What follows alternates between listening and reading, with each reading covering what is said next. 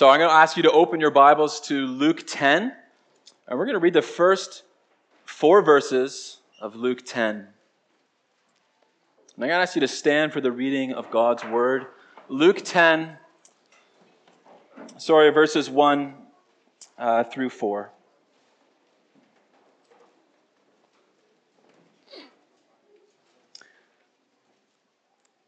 After this, the Lord appointed 72 others and sent them on ahead of him, 2 by 2, in every town and place where he himself was about to go. And he said to them, "The harvest is plentiful, but the laborers are few. Therefore pray earnestly to the Lord of the harvest to send out laborers into his harvest. Go your way, behold, I'm sending you out as lambs in the midst of wolves." This is the word of the Lord. You may be seated. Let's pray together. Father in heaven, we thank you. We can gather as family, open up your Bible, and hear from you. That's what we need. So we ask that you would aid us in that. We ask that your Spirit would be present, helping our hearts and helping our ears.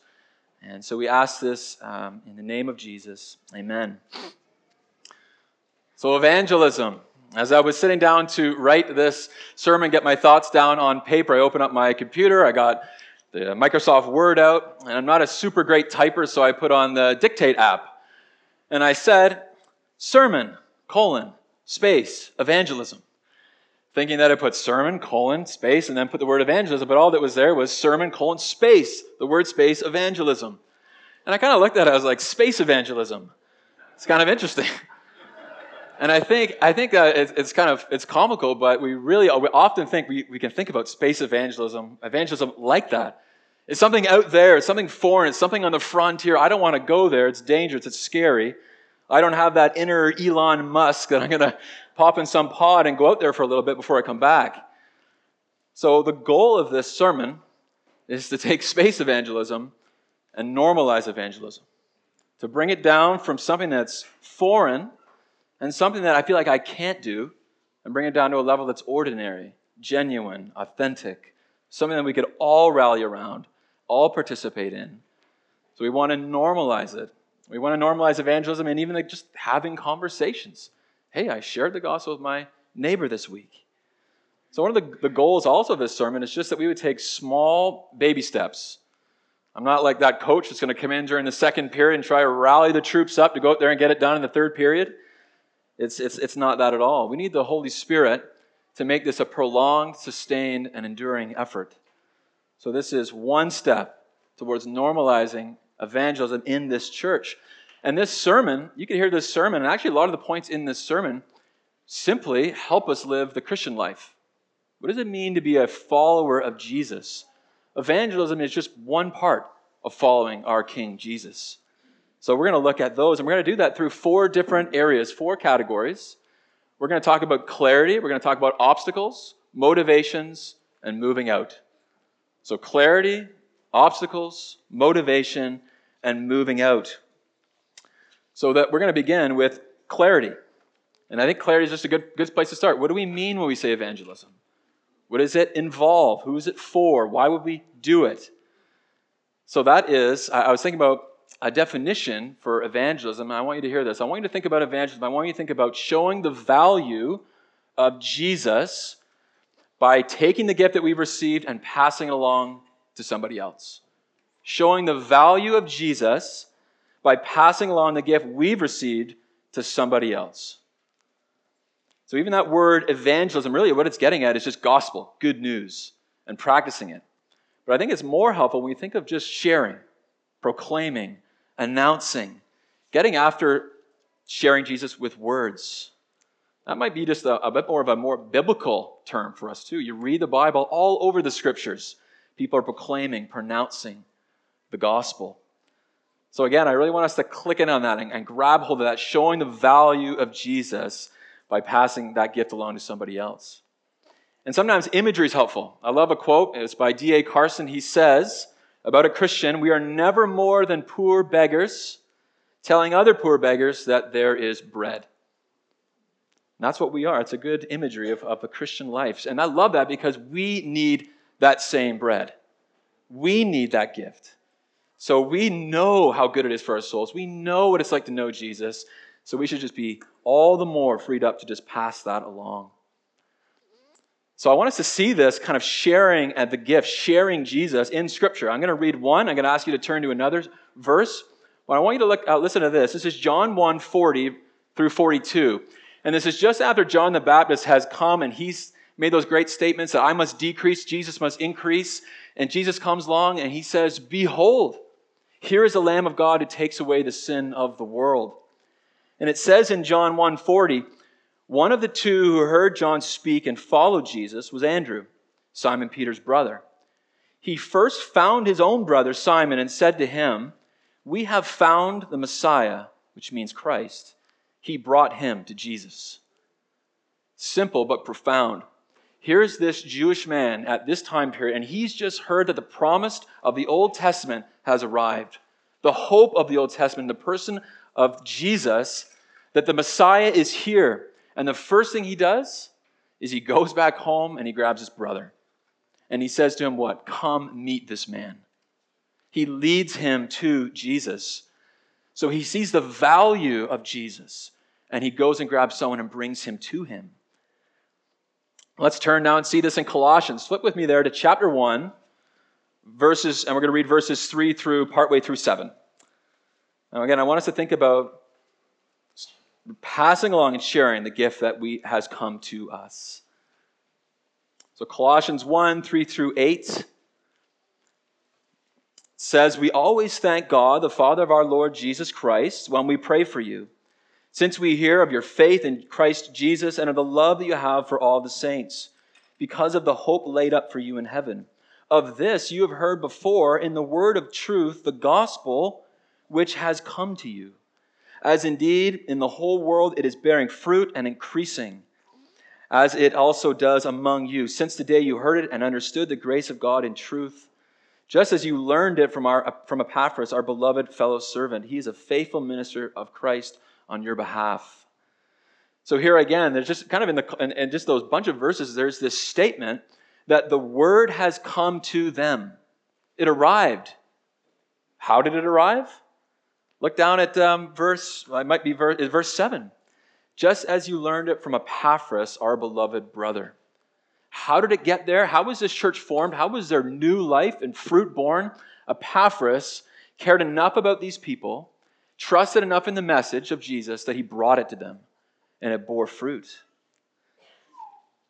So that's wonderful news. A church was formed. So we see that, and you can just read, it's all over the New Testament, verses like these, statements like this. So clarity in just what do we mean by when we say evangelism?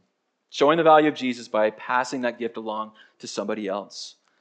And we can teach our kids this as well. We need clarity on just what is the gospel. What is it about Jesus, the person and the work that we want to pass on? And think about it, we could think about, there's a local pastor and he teaches young people in his church. He just takes his hand, he holds it out like this, and says, "Jesus died for my sins and rose." You can just tell your kids that. Jesus died for my sins and rose. I got it wrong the second time. And it's beautiful. It gets at the heart of the gospel. That's literally just 1 Corinthians 15:3, things of first importance. So we need to get us on the same page of what is the gospel. And the gospel is this, that we were made in the image of God, to worship him, to serve him, to love him, to live under his rule and reign, a holy and good and just God. And we decided we didn't want to do that.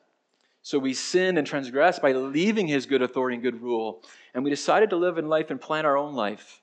And Adam and Eve did that, and we all participate in that as well. And sin, that's what the Bible calls sin, choosing our own way over God's clear revealed way and character. And that brought about a penalty, brought about brokenness and alienation and separation between us and God. But God, out of his riches and his mercy and his justice, did not let us stay there. So he sent his son Jesus down into the muck and the mire of this broken life that you and I know and experience. And he took it on, and he actually did more than that. He bore our sins on himself. And he paid the penalty on the cross so that we could be made right with him. Sins forgiven and a righteousness given. So that anyone who turns and trusts and repents says, I don't want to live as my own king anymore. I want to say, Lord, I'm sorry for that. And I confess that. And I turn. You can receive the grace of God in the gospel of Jesus Christ. That gift of forgiveness, that gift of Christ himself, his right life, his righteousness can be yours. So getting on the same page about what the gospel is immensely important. And why we do it is almost equally as important. Listen to Matthew 6. It says in Matthew 6, when we think about why we do it, it says in Matthew 6, just listen to these verses, 9 and 10. Pray like this: Our Father in heaven, hallowed be your name.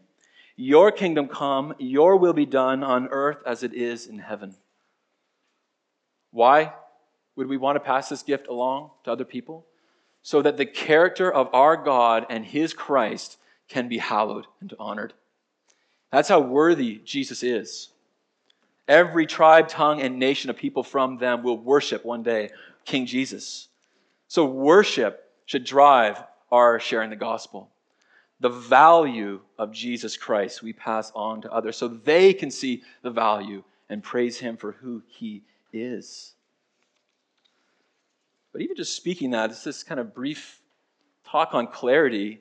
In our hearts, we see that taking the gospel out, showing the value, we agree with that. We long to see these pews filled so that people can praise, but we come face to face with the roadblocks and the obstacles that go into that as well. And I think we need to get clarity on them as well. And there's a host of them, but I have a list of just a few obstacles and a few lies that we might have as well. Obstacles is just simply, it's an obstacle to try and pack 5 kids into a van in the wintertime to drive just 15 to 20 minutes down the road. It's hard work. That's an obstacle. That's life. But lies are something we can actually listen to, absorb, and believe that will stifle our evangelism. That's the second section. What are these obstacles? What are these lies? And I think the first one, when I think about evangelism, sharing the gospel, is just fear. We are easily afraid. It's hard. It's hard to go out and tell someone about Jesus because Jesus himself came down and was rejected and despised, wasn't received by everybody.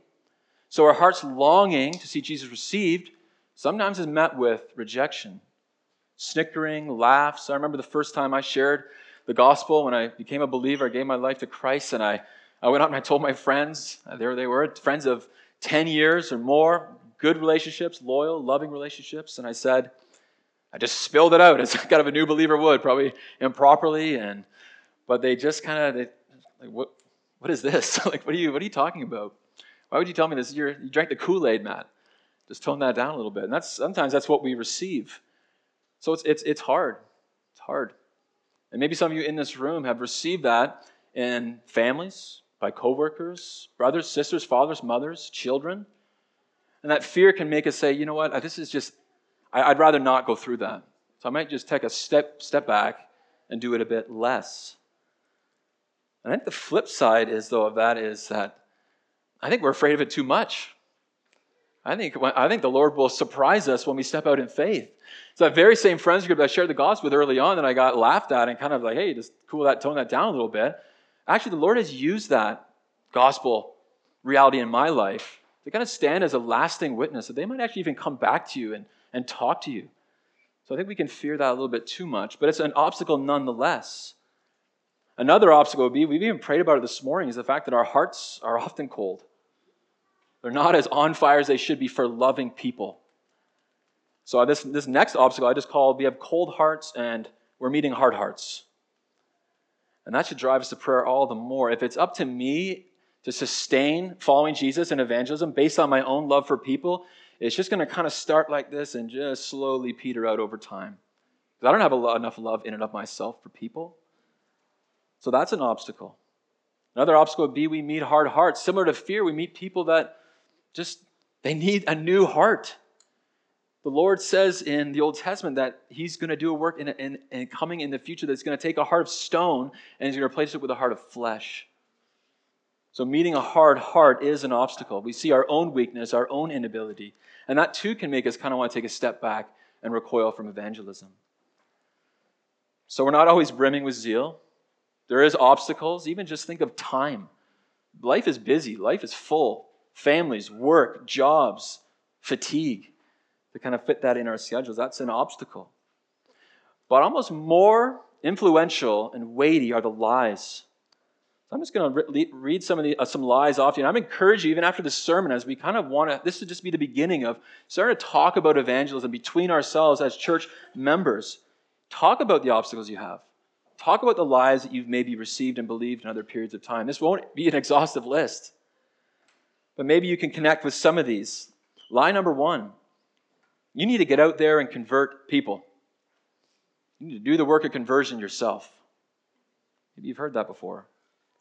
Maybe there's another lie. I can't convert people, so I'm going to leave that to God. I'm going to sit back and watch.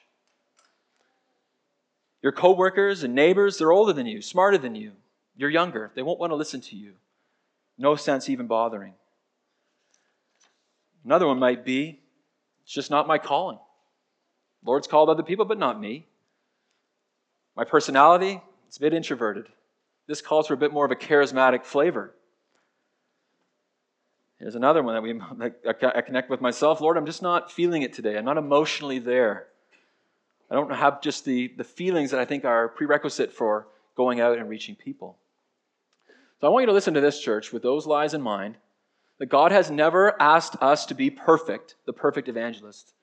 He's actually placed you where you are in your weakness to do work. He's never said go without first providing the support you need. He's never told his children that he only uses certain people, certain personalities to get the job done. And he's never told us that you just need to feel a certain way with a proper amount of emotion to be useful. And he's not left us without clear words to all of us, letting us know what is our role and how we do participate. So we need to confront these lies with truth. 2 Corinthians 10, 4 and 5 says, the weapons of our warfare are not of flesh and blood, but have divine power to destroy strongholds. We destroy arguments and every lofty opinion raised against the knowledge of God and take every thought captive to obey Christ. Strongholds, lies, lofty opinions hinder evangelism. Do you see that? It's our thoughts. We need to take these captives so that we can obey Christ. There we go, back to again, just following Jesus. Evangelism is just one aspect of following and obeying Jesus. So here's these obstacles and here's these lies. What is the propulsion we need? What's the motivation that we need as Christians? That's our next section.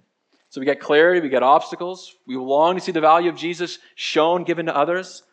So what are motivations? If it's not have the proper program, find a better personality that's a bit more chatty and talkative, what are they?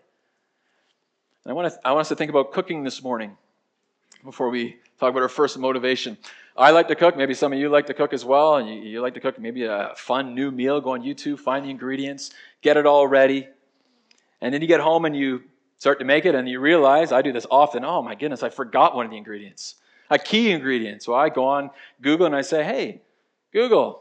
I speak to Google. And I say, give me an ingredient replacement. Give me something I can use as a supplement for this.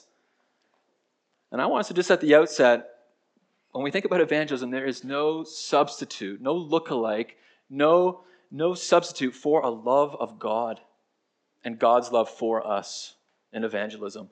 That ingredient cannot be replaced. We need it. We desperately need it. My heart, again, is not warm enough for people to sustain it. No, I need to be changed. And I just love this verse, John 3:16, one of the most simple, basic verses that we memorize in the Bible. For God so loved the world that he gave his only Son. Do you see that? That's the surpassing scope and width and height and depth of the love of God. He gave his only Son. What value, what we've been given is immense. So that those who believe might not perish but have eternal life. There's the scope. The love of God comes into this broken world through the second person of our Godhead, and he saves people so that we can not perish, but have everlasting life, so we can enjoy the love of God the Father forever. That's the motivation we need. God loved me. Galatians 2:20, Jesus loved me and gave himself for me. Undeserving, broken people. And that's what we need to get our eyes on. That's great motivation for going out. And we see this in the Bible.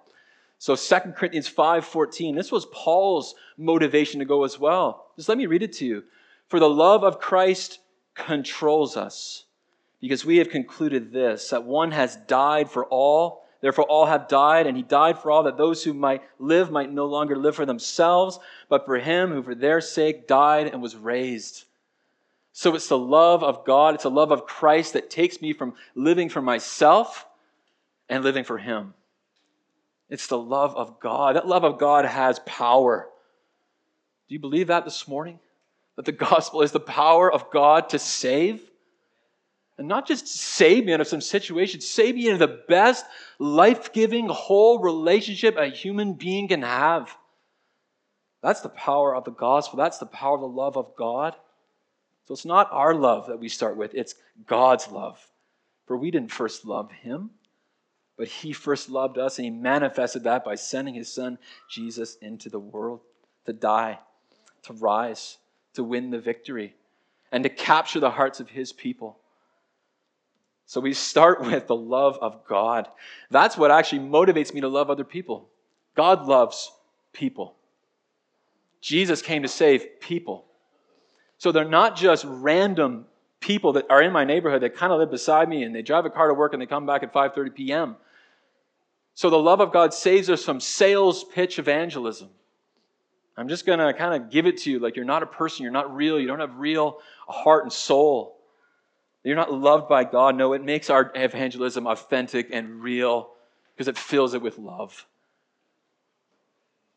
So let's get our eyes, church, on the love of God in Christ Jesus to motivate evangelism. Another motivation is the local church. You ever think about that? Motivation for evangelism. One of them is the local church. That's interesting. When we think about the local church, it's a group of people that have been redeemed that gather in a building like this to worship God and Christ Jesus who saved them. We sit under his word and we glorify his name. We sang that this morning. Magnify the Lord with me. Come, exalt his name together. So this church building is motivation for evangelism because like a pinball machine, that the gospel should just be moving around, pinging around, hitting everything in this building. We preach it, we sing it. That's that little kid's book I have for Hudson. Read it, see it, say it, sing it. I don't know if you guys have that. And it's a beautiful thing. Adults can learn from that as well. Read it, see it, say it, sing it. And just have that gospel moving in this midst. That's what we're called to do. Stir one another up. We practice the gospel in here. We forgive in here. We bear in here. We listen in here. We love in here. So the local church is also motivating for evangelism because we learn how to love in here. Loving people out there is not different than loving people in here. The need out there is no different than the need in here. Do you believe that? So we learn to love in here. So let's engage in real relationships.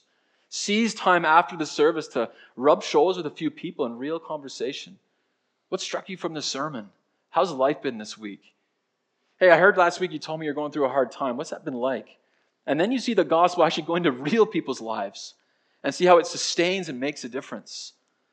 So the local church is a great motivation for evangelism. It's like a little gospel center. There's no lone range Christians in the Bible. There's a people, and God has given this gift to us. It's the pillar and buttress of truth, and he tells every single one of us, go and make disciples. So that's just part of being a disciple. We come and gather, and we are learning and sharpening each other as disciple makers, and part of that is encouraging each other to evangelize, to go out and share. Lastly, I think we read at the beginning of our sermon, Luke 10, verses 1 through 4. And there are many motivations for evangelism, but I think this one is beautiful as well, and that is the fact that we are in the harvest. I heard this verse from a pastor in St. Catherine's, and he just simply took that verse that we read, that there's a Lord of the harvest, and he calls his laborers to go into the harvest. And he just lifted it up and said, church, we're in the harvest. And all around Georgetown right now, if you just take a drive, is cornfields, soybeans growing, there's life, and soon we anticipate a harvest. But our God says that the harvest is now. When we think about people, when we think about our neighborhoods, it's a harvest field. That's encouraging. We get to go out there and into the harvest. God has people ready to hear, real people. Our neighbors have hard lives, image bearers. That's what human beings are. We were made to live in a relationship with Him, and we know all the pains of being cut off with Him. We chase other things. We know that people don't have what they truly need. We know that people have hardships, miscarriages, divorce, losing of jobs, family difficulties, strained relationships, financial issues. Those hearts are ripe for better news. They're ripe for seeing someone bigger than themselves, that's trustworthy and true and honest, that can lead and guide and be a refuge for them. So seeing the world as a harvest field, seeing people as ready. God has people ready. So again, we think of just following Jesus, showing the value of Jesus by passing on the gift we've received to other people.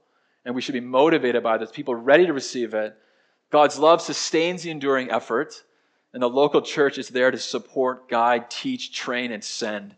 We come here to get filled up, to go out and share. So what does moving out look like then? It's our last section. So we leave here today, we go back to our neighborhoods where God has ordinary Christians planted with a powerful gospel. What does it look like? I just have a few this morning. And I think it just simply, I have three. There's a whole bunch. There's good books out there on those things. But it's simply moving out through the power of the Holy Spirit towards people with the gospel. We move out in the power of the Spirit with word in hand to people. And I want us to think about a beautiful quote. Charles Spurgeon said this. A friend posted this on Facebook the other day. This quote from Charles Spurgeon, it says, "If sinners be damned, at least let them leap over hell over our dead bodies. If they perish, let them perish with our arms wrapped around their knees, imploring them to stay. If hell must be filled, let it be filled in the teeth of our exertions, and let not one go unwanted and unprayed for." So that's the spirit of moving out. We want to move out to people, to lay hold of people and tell them the good news of Jesus. And one simple way we can do that, that's ordinary, that's natural, and that each one of us can do, is simply learn to be hospitable. Hospitality is a secret weapon, to use it's not the way we should think about it, but it's an untouched, unused tool in a lot of our lives for evangelism. And think about that. That brings us down. Remember space evangelism? It's not for me. I'm not the astronaut. I can't do that. No, there's nothing more natural and normal than just making a meal and inviting someone into your life. One commentator said that behind the word evangelism in the Bible is a love of the stranger. That's something. How close did hospitality just come to the gospel itself? Love for the stranger. Were we not spiritual strangers at one point? Having no hope until God made us His sons and daughters in the gospel? Oh, that's the heartbeat of the gospel, to move out towards strangers in not a creepy and weird way and reach out to them and have them in our very homes. Jesus interacted with real people. I love the stories of Jesus and Zacchaeus. Zacchaeus is wanting to see Jesus. He climbs this tree, and there's all this crowd, and Jesus looks up at Zacchaeus and says, "You up there, Zacchaeus, today I'm coming to your house." So Jesus got right down, and He mingled with people in their homes. And I'm not advocating for invite yourself over hospitality, but just hospitality in general. And I want us to just pray about that. Lord, lay someone on my heart that I'm beginning to know, and open a door for me to invite them into my home. That's where real relationships are formed. The gospel passing through real relationships. You get to know them. You get to hear about their life. They get to know you. And the gospel then weaves its way wisely, humbly, graciously into their very lives. Kind of a cousin to that, I would say, is one-to-one Bible reading. Pray to God that your house could be an open house, an open heart, and that you'd have Bible in hand doing evangelism. Relational evangelism, one-on-one Bible reading. Hey, John Doe, we've been kind of getting to know each other for a while, and you've told me a bit of your story, and you know what? I've had something that's really helped me out in my life, and it's the Bible. Would you ever want to just open it up and read through it together? And one author wrote, that's way scarier for you to do than for them to hear. More scary for you to do than for them to hear. So let's be moving, and there it is. The big kind of apologetic questions that we think we can't answer, that we aren't made for. We have one motivation, local church. There's help in local church for those questions. And then the Bible itself. rooting through the Bible. Our questions are more conformed to the text, and people can read the living and inspired word on their own. Lastly, I think about how do we move out? If we don't move out in prayer, we won't move out at all. If we don't move out in prayer, we won't move out at all. This is more taught than taught evangelism, but we need to go out as we pray. John 15:6 says, "You did not choose me, but I chose you and appointed that you should go and bear fruit, and that fruit should abide, so that whatever you ask the Father in my name, he may give it to you." Our God wants us to be fruitful followers of Jesus. And he's given us this amazing wartime walkie-talkie as we're down here to help, and that's prayer. And you can even pray that, Lord, you want me to bear fruit? Help me bear fruit. I need you. Help me as I try to get to know my neighbor. Help me to open up my heart and my home for people. So I ask you to pray. Pray with us. Let this be the start of just a church that prays about the lost, cares about them enough that way. Another is simply, lastly, how do we move out? We just start doing it. In our weakness, in our imperfection, we just start to practice it. My heart still races. I remember the first time I went out and did street evangelism with a friend here, and I was walking down the street, and I was like, Lord, what did I get myself into? This is terrifying. And eventually I got out, and first few times doing it, I was like, okay, this isn't that bad. And I think once we practice, we're going to start to flex that muscle. And I think doing it in different places like street evangelism will make us more apt to do it in our own neighborhoods, in our own contexts. So let's start to normalize evangelism. From space evangelism to normalizing evangelism. From personalities to know just authentically, in normal ways, and who you are and where you live, sharing Jesus. We have everything we need to share the gospel. God's given us his Spirit. He's given us his Son. He's given us his Word. He's given us each other. And we're better together. We have everything we need. So I want us to think about that. Again, showing the worth and value of Jesus by taking the gift that we've received and passing it along to one another. Let's pray together. Father in heaven, we need you desperately. We need you to open doors. We need you to hear our prayers and answer them. We need you to build us up with your love. We need us to be involved in one another's lives. That this can be a shelter and a refuge and a place of encouragement for those sharing the gospel. So Lord, I pray that you would give us a view of yourself that's so big and so large that it sets us on a trajectory of reaching out to the lost. And we ask this in the name of Jesus. Amen.